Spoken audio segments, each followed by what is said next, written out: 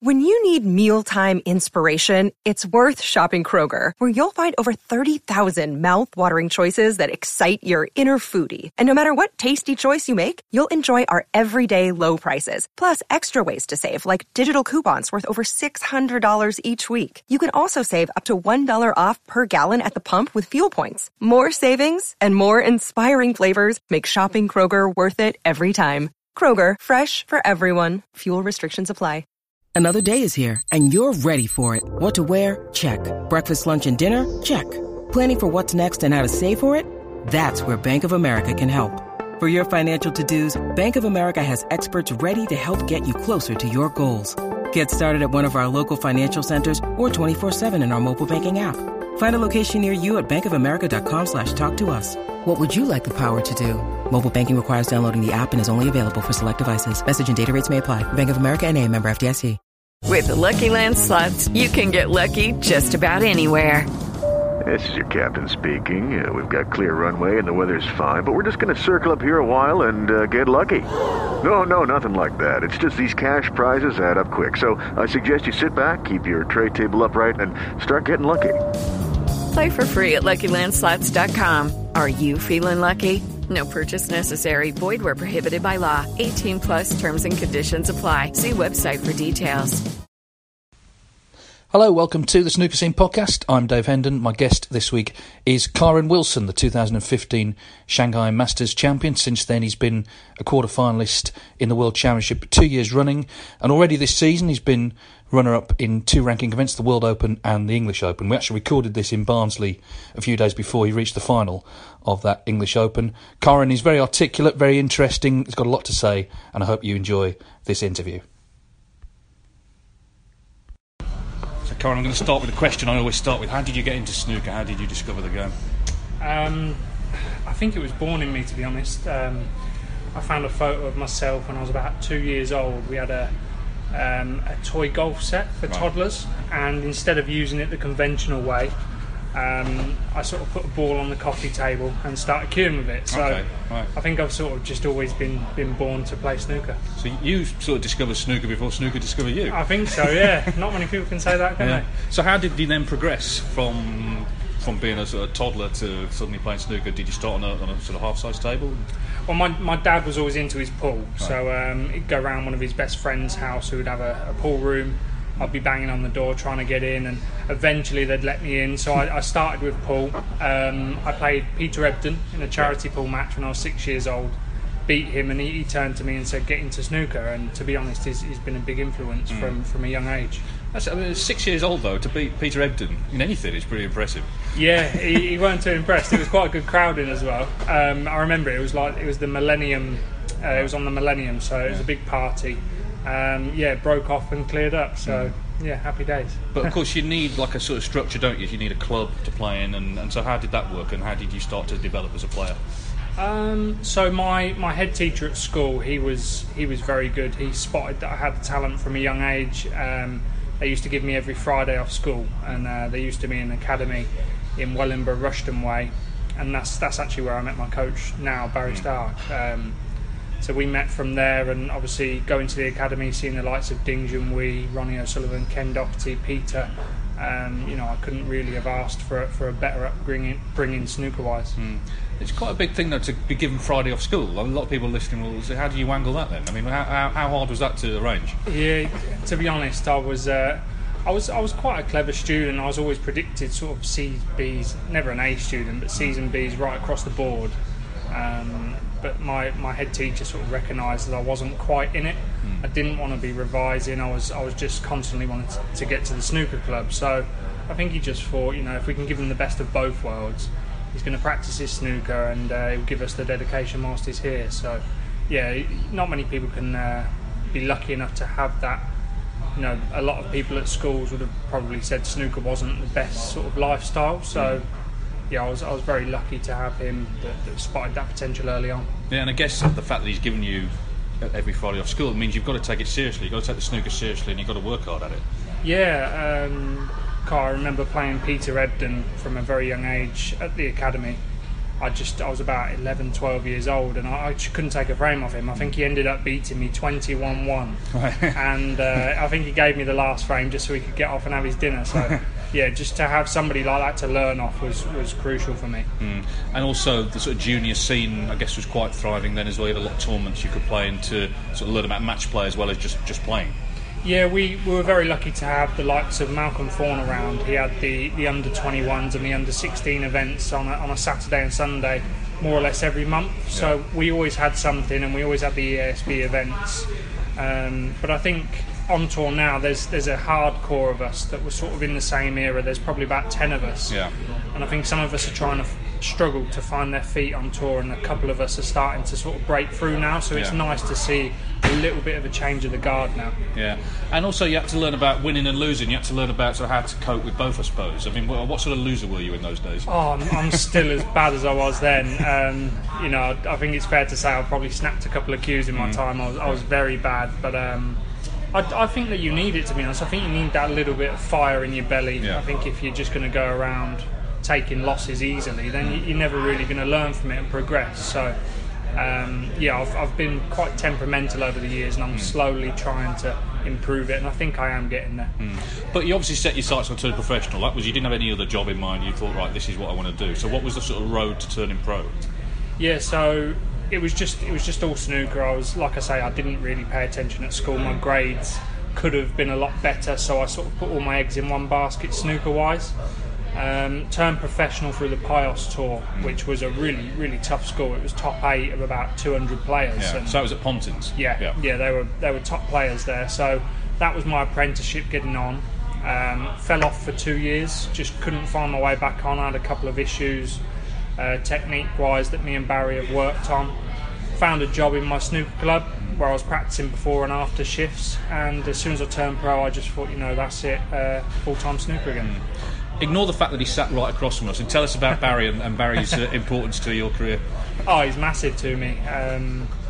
We just decided one day that I've got to take a step back to take 2 steps forward, and it took me a good 2 years to groove what we're working on. But now I'm sort of reaping the rewards from it, and he keeps me very grounded and has me up at the crack of dawn when he's at my tournaments. He don't like me to have a lay-in as much as I love one. So he's been very good for my career. And also, I mean, a lot of players have someone with them, but Barry's been a player himself, so he understands the game, which is important too. Yeah, so obviously it's hard to sort of explain what we're feeling out there. So to have somebody that's experienced that sort of feeling the same as we do, it makes things a little bit easier, especially at intervals and things like that. And Peter Ebdon as well. You mentioned you beat him when you were 6 at pool, but he didn't hold it against you. He's been a help as well, hasn't he? Yeah, he still texts me now. Even if he's just lost in a match and I've just won, he'll still have the time to text me and congratulate me. And yeah, to have him around at tournaments still and ask for a bit of advice when I feel like I need it, he's always there to help me. So yeah, proper top professional. So how did it feel? You said you got on the tour, then you dropped off. That seems like quite a low moment, because you've kind of made it, you turned professional, and now you're off again, and it's kind of a bit of uncertainty about how you get back on and when you get back on. What were those sort of times like? Oh, honestly, it was heartbreaking. I just feel like I had so much ability, and it was just being wasted because I couldn't find my way back on for some unknown reason. And it was heartbreaking, really. My mum and dad have remortgaged the house so many times, and the old story, your parents chuck everything at you really and try and help you, and you just want to try and give something back. And when I couldn't, I didn't feel like I could sort of break through that mental barrier. It just hurt so much dropping off the first time. And to be honest, now when I look back, it has made me a stronger player. And I think without stepping into the real world, having a proper job, I wouldn't appreciate what I'm doing so much now. Did you think at any point, okay, well, I've given it a go, it hasn't worked, maybe I should do something else? No, I always still believed I was going to get back on eventually. It was just a matter of when, really. But like I say, I was lucky to have a job at my snooker club where I could mix the two, so I could earn a living doing a job, but I could still get the practicing at the same time to try and progress my snooker career.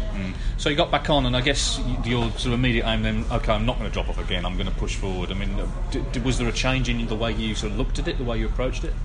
Well, it's like, you're doing a bar shift for peanuts. No disrespect to people that work behind the bar, but compared to winning one snooker match where you've literally earned what you would earn in a month. So it just all of a sudden just hit home, and as soon as I got that opportunity, I just thought, these people aren't going to take that away from me now, and I'm not going to back down as easy as I would have before. So yeah, it completely changed my attitude. I guess a big step forward, you got to the Crucible in 2014, and that, a lot of people, if you say you're a snooker professional, they'll say, well, I haven't seen you on TV, but they're going to see you there because it's the World Championship. That was a big moment for you, wasn't it? Yeah, to be honest, the thing that really turned it was the Shanghai Masters early on in the season. Sure. I got to my first quarterfinals, and how it used to be the tiered system, it was very hard to qualify. So the World Championships was a similar system.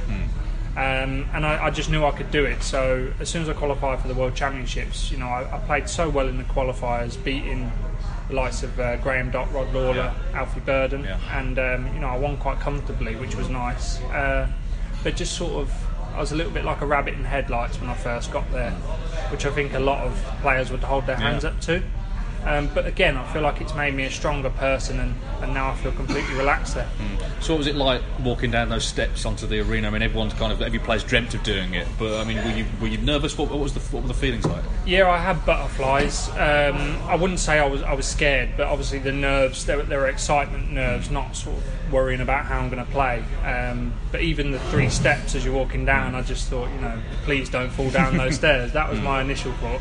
But what a buzz, as soon as anybody steps out there for the first time, it's just absolutely incredible. And then I guess also you feel like you have actually achieved something. That's where everyone wants to play. You're in the World Championship. Okay, you lost first round, but going into the next season, you've got something to build on then. Yeah, so it can work both ways. You've obviously got the confidence that you can do it now, but then you kind of become a little bit of a target because people think he's turned into a bit of a scalp. He's on a high. He's a good player to have under your belt. But it's just part and parcel of progressing up through the ranks, and I'm still trying to learn to deal with it now. Yeah. Well, of course, your big breakthrough, you mentioned Shanghai, but it came in 2015, obviously winning the Shanghai Masters. Again, it was the old system, so you had to qualify first of all, and then I think the big victory for everyone watching in terms of thinking, okay, he can win this, was Ding in the quarterfinals. It's in China, it's in a decider, they're all for him, and you've had to, I think you won on the black, didn't you? Just tell us about that match. The first thing that springs to mind is all my family were out in Tenerife for my dad's 50th party. Funnily enough, it came up on my Facebook the other day as a memory. So all I remember is them going mad in an Irish bar, all of them screaming when I'd won. You'd think I'd won the tournament by this point. But to beat Ding out there in front of his own, and there's like nearly 100 million people watching on TV, so there's a hell of a lot of pressure.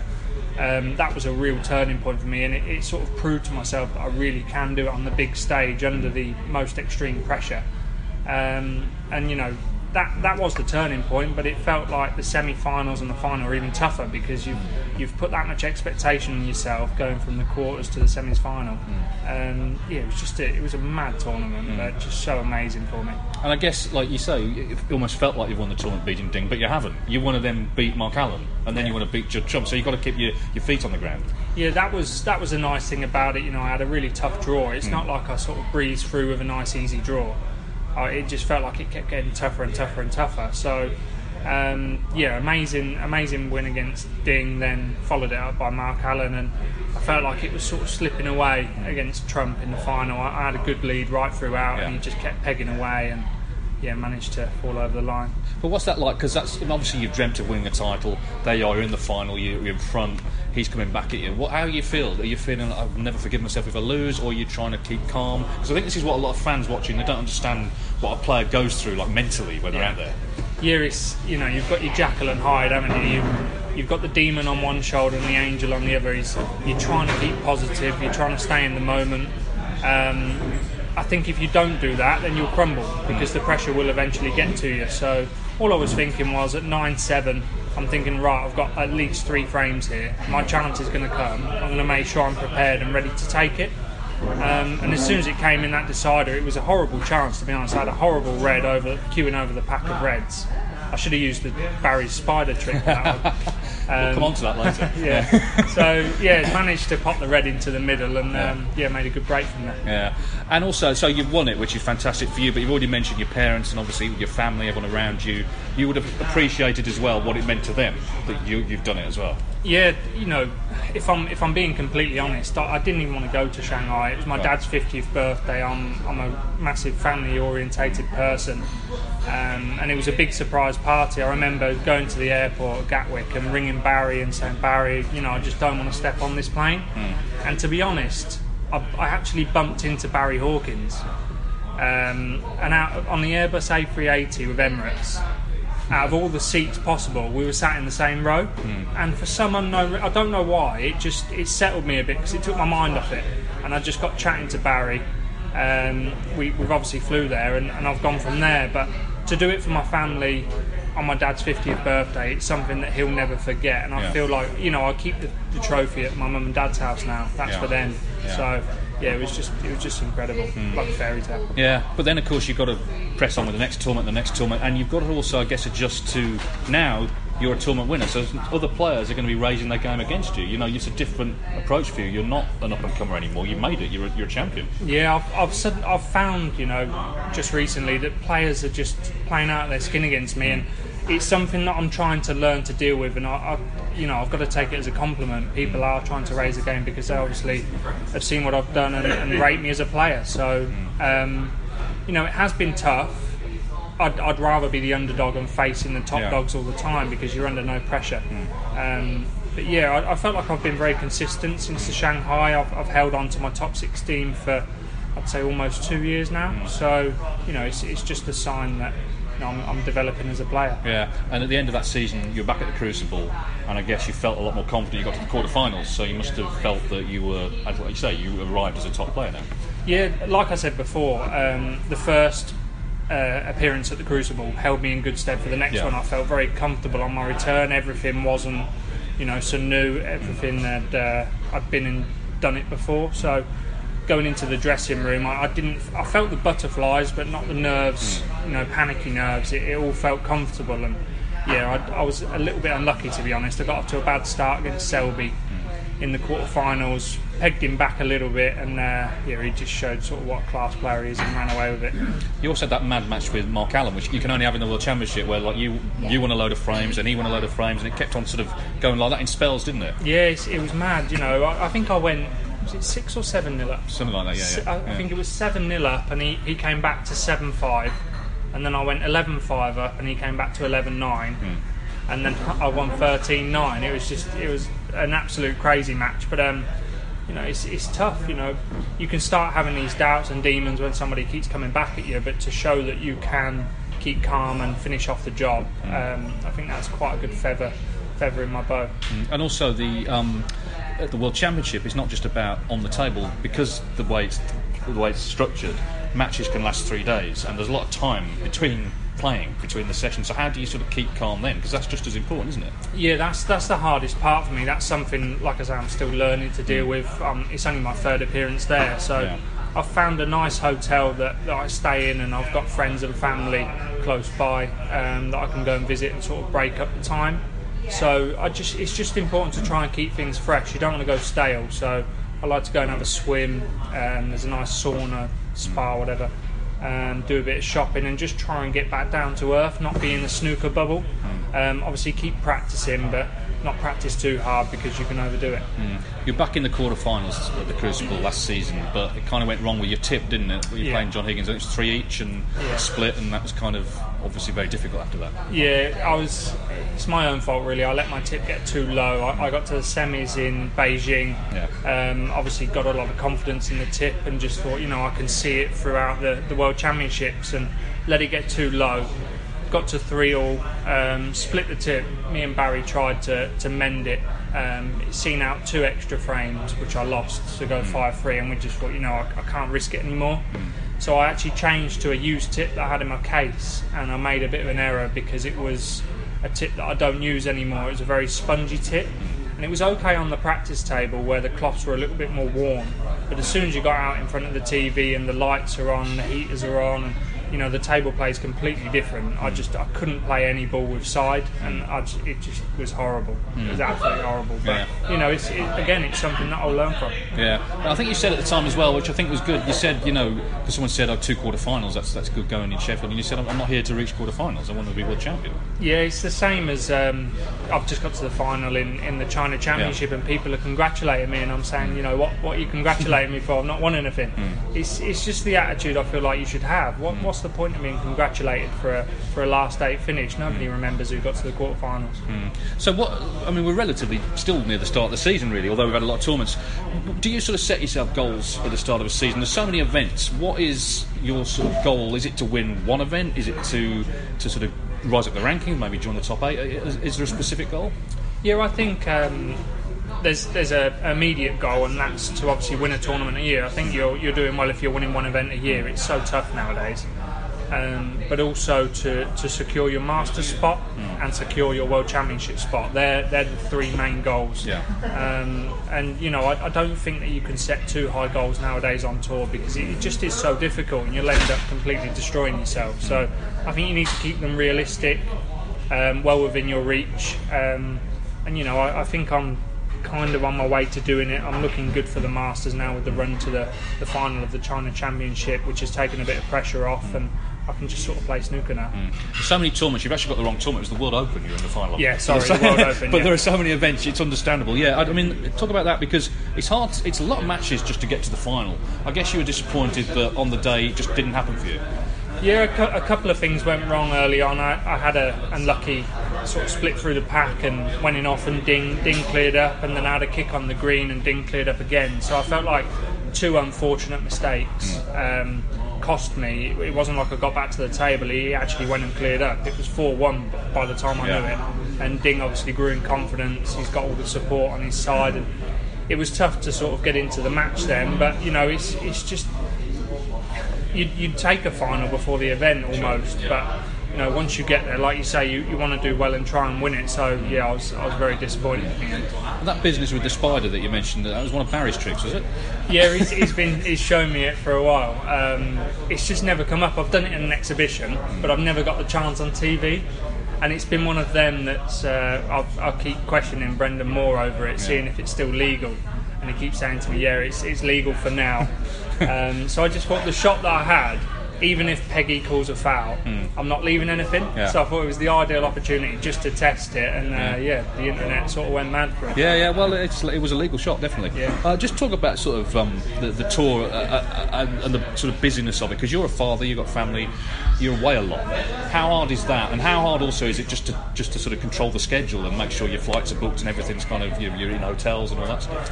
It's getting very tough, to be honest. I've just had a newborn baby. I was very lucky with the arrival of him. I actually landed from Thailand from the Six Reds on the Friday afternoon, and he was born Saturday evening, so he timed that very well. He's only 5 weeks old, and I've only seen him for 2 weeks, so it is very difficult.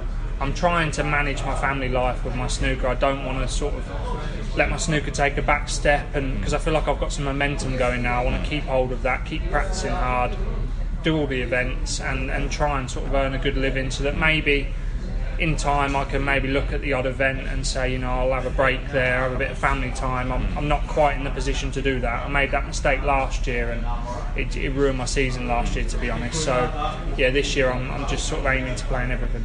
Are you a good traveller? I mean, do you get sort of jet lagged and all that? And some players, when they go, say, to China, they complain about the food and whatever, and the internet's slow. It can be quite easy to get sucked into all that, can't it? Yeah, there's a lot of whinging players nowadays. It does get a bit boring, to be honest. I felt myself going into that club. I keep getting wound up by my manager about it, so I'm trying to step out of that club. But yeah, I'm quite good, to be honest. I have a little routine that I do when I travel long distance, where I try not to sleep on the first day. Go to bed at night time for them, and sort of adapt to the time zone straight away. And I just feel, I'm travelling all that way, I'm missing my family, I'm going to make it count. So I feel like it's a big sacrifice to leave my family, so I'll make it count, which gives me a bit of a drive. Yeah, John Parrott was the same. John Parrott, big family man, and he always seemed to do well in overseas events because he was just there for the snooker, and also I guess he was doing it for his family. It's like providing for them as well. Is that sort of how you feel as well? Yeah, so obviously I've got 2 little boys now, a wife, a mortgage, cars to pay for. So there's a lot of pressure on my shoulders. I have to provide for all of them, but I don't really think of that when I'm playing. It's just all about the snooker, and I just let all that take care of itself. As long as I'm playing well and getting the results, it all takes care of itself anyway. Do you find yourself sort of getting recognised? I don't mean necessarily at a tournament, but sort of like in Tesco or wherever you are at home. Yeah, it's gone a bit crazy, really. I went on holiday not long ago in Tenerife, and I'm sat around the pool, and I must have had about 3 or 4 people just coming up to me asking for a photo, and that didn't look great because I was around the pool with my top off. So. But yeah, it's nice. Snooker's growing and growing. We're getting more and more recognised nowadays. The crowd this week in Barnsley looks very good. So. It's just showing what a good job Barry Hearn and World Snooker are doing. You've always had a lot of bottle. You did a parachute jump, did you, when you were 18? Yeah, that was in aid of MS. 13,000 feet. Jumped out of an aeroplane and never again. What's more nerve-wracking, doing that or walking out of the Crucible? Without doubt, doing the skydive. The Crucible was enjoyable. That wasn't.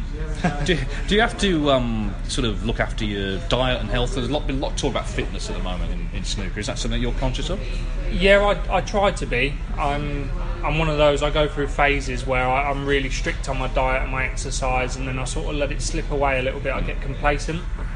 So at the minute, I'm in the complacent zone. So I just need to sort of get my act together again and start eating properly and doing a bit of exercise. I'm naughty really because my brother is a personal trainer and he tries to help me out, but my brother being my brother, I don't really want to listen all the time. So I should do really. And in terms of long-term goals, I mean, obviously everyone wants to be world champion, but do you have a certain plan? I've got to win it by this time, or are you just going to let things happen sort of naturally? Yeah, it's so hard to win it. You look at someone like Stuart Bingham who's won it. I think he was 37, 38. So. It's just showing it can happen. Just don't push it. I'm not gonna determine my life. Sort of, if I don't win the World Championships, I'm devastated and let it affect the next event. I'll win it when I'm meant to win it, but I'll make sure I'm trying to work as hard as possible and doing everything right so that I give myself every chance. So no regrets about following the snooker path? What do you mean by that? Well, you could have done anything with your life, but you dedicate yourself to snooker. You're happy with the choice?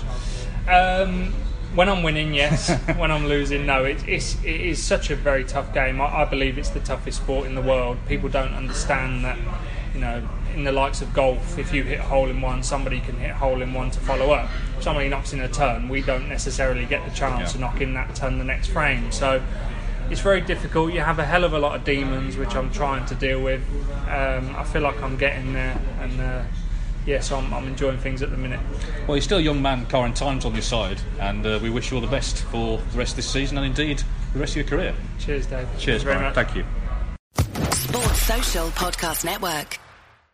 Judy was boring. Hello. Then Judy discovered ChumbaCasino.com. It's my little escape. Now Judy's the life of the party. Oh, baby, mama's bringing home the bacon. Whoa, take it easy, Judy. The Chumba life is for everybody. So go to ChumbaCasino.com and play over 100 casino-style games. Join today and play for free for your chance to redeem some serious prizes. ChumbaCasino.com. No purchase necessary. Void where prohibited by law. 18+ terms and conditions apply. See website for details. Step into the world of power, loyalty, and luck. I'm going to make him an offer he can't refuse. With family, cannolis, and spins mean everything. Now, you want to get mixed up in the family business. Introducing The Godfather at ChumbaCasino.com. Test your luck in the shadowy world of The Godfather slot. Someday, I will call upon you to do a service for me. Play The Godfather, now at ChumbaCasino.com. Welcome to the family. No purchase necessary. VGW Group. Void where prohibited by law. 18+. Terms and conditions apply.